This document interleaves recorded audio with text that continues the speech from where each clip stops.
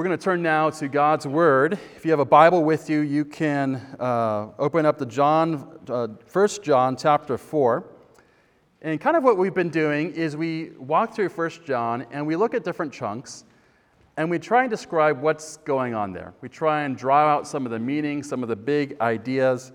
And we're in 1 John 4, verses 1 through 6. And at least in my Bible, the subtitle for this is Testing the Spirits. And that sounds a little bit weird. But testing the spirits, in fact, is what John is talking about here. And we're going to spend a few minutes reflecting on what does John mean by testing the spirits. And while this might sound like a weird phrase, what John here is describing is a church community that is surrounded by all sorts of religious pundits, religious pontificators, people who are claiming to have some sort of insight into things, some sort of wisdom about God and the church and the world. And for us as Christians, we might find ourselves living in a similar context. A lot of us read books and blogs and articles and daily devotionals and go to conferences and all these sorts of things. And what this passage is telling these people is to be cautious and be discerning in who they listen to. And that, of course, is because the people that are speaking into our lives have an influence on us, the ideas we have, the ways we live. And John is telling his readers they need to be careful about who they allow to influence them. And if I were to think about this topic and what it means for us now in 2021, it's been a difficult year and a half. And if I were to kind of just evaluate what the church has done over the last year and a half, maybe where we want to grow a little bit as the American Christian church, maybe some areas we are found maybe even a little wanting in, is that we were not as careful as we should have been in who we listened to. And there's a lot of things that we can all have opinions about. There's, of course, a pandemic and restrictions and then a recession. There's also been a very contentious election cycle. And then there's been riots and protests and issues about race and justice and all sorts of these things. There are a lot of things that we've had an opportunity to have an opinion about. And there's a lot of voices that we've let into our lives to help us form these opinions. And what this passage relates to us now is how to think discerningly about this process, how to be careful about what voices we allow to help us form our opinions about God, the church, and the world. So that's sort of the big idea. I'm going to read our passage, and then we'll spend just a couple minutes reflecting on what John has to say about this. You're welcome to listen along, read along in the bulletin, or follow in your own Bible. This is 1 John 4, verses 1 through 6. Beloved, do not believe every spirit, but test the spirits to see whether they are from God. For many false prophets have gone out into the world. By this you will know the Spirit of God. Every spirit that confesses that Jesus Christ has come in the flesh is from God, and every spirit that does not confess Jesus is not from God. This is the spirit of the Antichrist, which you have heard was coming and now is in the world already. Little children, you are from God and have overcome them, for he who is in you is greater than he who is in the world. They are from the world. Therefore they speak from the world, and the world listens to them. We are from God. Whoever knows God listens to us. Whoever is not from God does not listen to us. By this we know the spirit of truth and the spirit of error. Let me pray for our time together. Heavenly Father, we thank you for your word, and we pray that it would be to us this morning a lamp for our feet and a light to our path. We pray this in Christ's name. Amen. Well, this morning we're talking about testing the spirits. Interesting idea. Who do we give a platform to? Who do we allow to inform us and shape our ideas about the world?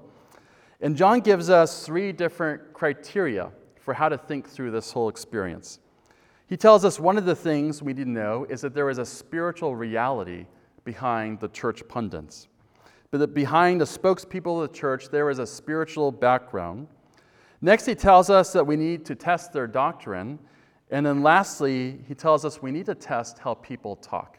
So we're going to spend a couple minutes reflecting on that in those things in this order. What John tells us first is that there is a spiritual reality behind the spokespeople in his church. What John is describing is a number of religious prophets who were supposedly offering insights into God and the church and the world. And these people were operating out of some sort of religious background, and he wanted the church to know about that. This is how he puts it in verse 1. Beloved, do not believe every spirit, but test the spirits to see whether they are from God. For many false prophets have gone out into the world. John is saying that these prophets are in some way identified with these spirits. In fact, he seems to equivocate with them, saying that they're almost the same thing. And so John is telling us that there is a religious spokesperson, a communicator, a pundit, who is out there describing their opinions about the church and the world, and that behind them there is some spirit that is associated with them. And these spirits can have some sort of good origin or good orientation, which is from heaven, and there's some sort of one that's a little bit darker. And we want to be associated with the people who John finds most favorable. And as Christians, as we listen to podcasts and watch YouTube videos, I think this spiritual reality is something that we don't always think about. In fact, the Christian missionary Francis Schaeffer once famously quipped that evangelicals are all closet naturalists. A naturalist means somebody who doesn't really think they need the supernatural to explain the world. And Francis Schaeffer says that Christians, despite their claims to believing in God and his mission in the world, are actually all closet naturalists. And what John is reminding his church here is that behind all these, the input of many different people, behind their pontifications, they are connected to a deeper spiritual reality. And what is implicit in John's statement is what he makes overt in other parts of his writings, and that is that this spiritual reality can really be described as two kinds of kingdoms. There's one kingdom, which is the kingdom of Christ, the kingdom of light, where God is working to rule the world in benevolence and infuse it with love and kindness and humility and compassion, and that this is the way the world was made and was originally intended to be. And then with the fall, there was an introduction of another kingdom, a rival kingdom that was in competition with God's kingdom, looking to have mastery over the world.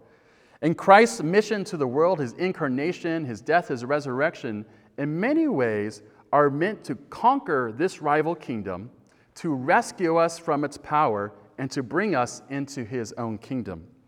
And what John is saying that these religious spokespeople, what we need to keep in mind is that they're actually representatives of one of these two kingdoms.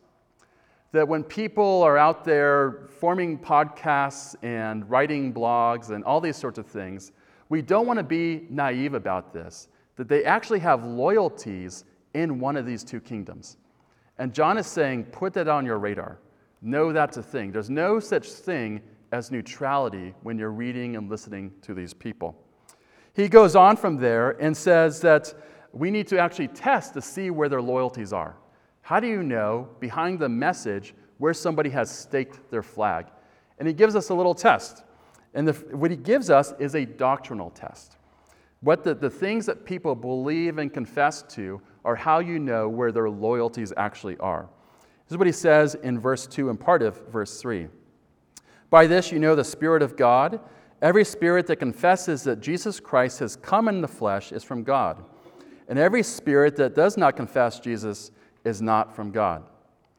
John is telling us that the main test for these representatives is what he calls is a doctrinal test.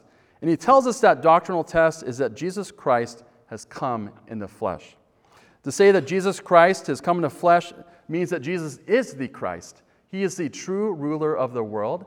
He has the ultimate claim on the world, and that he has come in he's come as a fully incarnated person to participate in his world.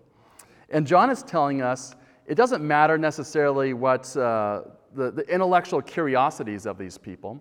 He's saying the things that they confess, the actual place where they stake their own personal beliefs is what you need to be interested in. And what is striking to me about this is how ridiculously simple it is, right? Jesus Christ came in the flesh. That's all you have to have. That's not a lot. That's like half of a sentence worth of words right there. And John is saying that is enough to know where this person's actual loyalties lie. This is what C.S. Lewis calls mere Christianity. And John is not interested in what these people think about their views of church government, their theology of the sacrament. He's not interested in their views of the end times. He's interested in whether they adhere to basic Christianity, basic Christian belief. And what this means is that the church has a very high tolerance for a lot of personalities and a lot of perspectives, right? And so if the test is this bare minimum, a lot of people can come in, right? A lot of people can have something to say, and a lot of people can have a platform to speak into other people's lives. There can be a variety of different theologies that are tolerated in the church. There can also be a variety of personalities. Some people that are firebrands, other people that are a little more congenial. And this is a very important principle for the church, that there is meant to be a variety of personalities and a variety of perspectives that are tolerated in the church at large. And that's because that the gospel is not just something that connects us to God, it's also something that connects us to each other. So the gospel is not just this principle that helps us establish a relationship with God, maintain a relationship with God. It's something that connects us to each other. And what happens when God looks at us with all of our weaknesses, all of our deformities, he's asking, do I really want to have a relationship with that person? Do I really want to have a relationship with John Neville? And he also, not when he looks at me, he looks at Christ. And he says, Christ is sufficient for me to have a relationship with John Neville. Christ is enough for me to have a relationship with somebody who is as weird and deformed as I am. And that's pretty cool. And that's not just a tolerance that God has for me. He's actually delighted to know me. He's actually delighted to have a relationship with me. The sufficiency of Christ is how God establishes a relationship and maintains a relationship with me and all of us. And what is true about that is also that this same principle is how we do relationship with each other. The church is holy, the church is righteous, and yet we look at each other and we say, oh my gosh, I don't know about that person over there, right? And their temperament doesn't really jive with my temperament, their politics doesn't jive with my politics. And the same principle, the sufficiency of Christ, is the way that we're able to establish and maintain relationships with each other. Is that when we look at each other and look at all the things that make it difficult to have a relationship with each other, we say, Christ counts this person holy, therefore I can treat them like that. It's not the way that we actually perform in our lives, it's the credited righteousness of Christ to us that allows us to treat each other like this. A very important principle, and this is what John has in mind when he's talking about all these people being involved in the church, all these variety of perspectives and personalities. Well, John goes on from there. He says that these spokespeople, they're supposed to be tested for their doctrine, their mere Christianity that they subscribe to. He also says they're supposed to be examined for how they talk. This is how he puts it in verses 5 and 6.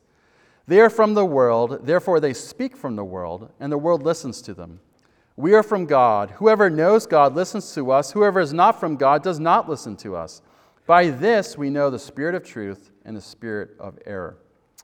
John is saying that talking and listening feature into how we test these religious spokespeople, these religious pundits. And he starts off by saying that these false prophets have a lot of opinions. They got a lot to say, and they've got a lot of opinions about things. They're probably never shy about sharing them. And they seem to have a captive audience, and that people just want to soak it all in. People maybe love sort of the Jerry Springer-esque they bring to their lives. People maybe see a perceived wisdom, a perceived insight into things. And so these pundits cannot stop talking, and their audience cannot stop soaking it all in. John contrasts that supposedly with the true prophets, but this is what he says. Whoever knows God listens to us. He doesn't say whoever knows God listens to the true prophets. He says something interesting. He says whoever knows God listens to us. Makes you wonder what's happening here. Did John just suddenly subtly identify as one of these true prophets that people should be listening to? Does John suddenly think that this passage is actually really an argument for why people should take him seriously? And it's certainly possible that might be what he means. But more likely, the commentaries have said that what he's really talking about is that us as him as an apostle. What John is saying is that people who know God listen to the apostles. Or more practically for us, that means Scripture. And the true spokesperson doesn't really care about public speaking circuits and becoming a social media influencer. They really care about pointing people to the Scriptures. They're interested in not boasting in themselves, getting a large following. They're interested chiefly in taking people to the Scriptures. And when I think about this last year, and just one of the things people ask me, how do I feel about COVID? How's this whole year been? One of the honest feelings I have is I'm very tired of having so many opinions. I'm tired of having so many opinions that are so strongly held. And what John is kind of describing here is a church community that is not like that. John is describing people who are these, traveling prophets, these traveling speakers, who aren't actually interested in getting a following, aren't interested in being overly opinionated. They're just interested in getting other people connected to Scripture. And that's one of the things that John tells us we want to be looking for when we pick our pet authors, our favorite podcast people to listen to, all these types of things. Are these people actually taking us back to Scripture? John ends by saying this, that the way we know that this criteria he gives, this listening and pointing to Scripture, this sort of stuff, is how we know the spirit of truth and the spirit of error. And if you've noticed at least in my Bible and possibly the bulletin, Spirit is capitalized. And that's because he's talking about the Holy Spirit. And what is happening is that the Spirit is actually working to build up the church, to instruct and edify the church through these spokespeople, through these prophets. And the Spirit is working through them to point to the Scriptures. And in like manner, the Spirit ultimately is pointing us to the greater prophet, Jesus himself. The Old Testament anticipates a prophet who would be greater than all the others, the prophet who was both said to be one of their own people, yet said to be speaking as if they had the very voice of God himself. And while these many other prophets will let us down with half-truths and partial wisdom, what John is ultimately interested in is that Jesus and his words, we allow ourselves to be a captive audience to him. Jesus is a greater prophet that we've been longing for. The prophet who illuminates the world, who speaks comfort in mourning, who offers forgiveness to our wrongs, and who brings us before God himself. Would God give us more of him today and always? Let me pray for us. Heavenly Father, we thank you that you have revealed yourself in many ways, both in the church and in this world. Ultimately, your revelation is in the gift of your Son, and so we pray that your Spirit would give us the eyes to behold more of Jesus. We pray in his name. Amen. Well, we're now going to turn to a time of communion. And one of the things that we said is that the church has a high tolerant quotient for other people. The church accommodates many other perspectives and many other personalities. And despite the fact that we have a lot of ways that we're unlike each other, we're still able to have a relationship with each other. And that's kind of a unique church thing. And if you want to know the how behind the what, here's the secret for that. It's that in the church, we're not trying to make each other in our own image. We're actually working to help each other be made in the image of Christ. When we look at the image, the other person's differences, their characteristics, their distinctives, we don't see those as something that has to be conquered, that has to be changed to become more like us, or has to be eliminated. We actually see those as opportunities for someone that God uniquely made to be more deeply and faithfully made into the image of Christ. And the way this is being offered to us to be made more like Christ is actually here at this table. And here at this table, Christ is offering himself, and by faith we spiritually partake in the body and blood of Christ. And as we take in these elements, we become like him, and he indwells us, and we indwell him. Well, during COVID, we're doing communion a little bit differently, and I'm sure you all know how to do this much better than I do. But my understanding is that we're going to be coming up to receive the elements and then take them together as a community while sitting in our seats. We're going to be starting over in this section. You're encouraged to kind of mosey over this way, come down the middle aisle, and then go back to your seat. And likewise with each of these succeeding sections of the church. And then we'll together at the end partake in these elements. So let me pray for our time together, and then we'll all come forward. Heavenly Father, we thank you for the grace of your gospel, that your Son has ransomed us from sin and death, and that your Spirit now offers us these blessings that are ours here at this table. We pray that the Spirit would make this more than a mere ceremony, but instead he would take these gospel promises, sealing them in our minds and endearing our hearts to them as well. Would you use this table to make us more like Jesus? It's in his name and the Spirit's power we pray. Amen. We invite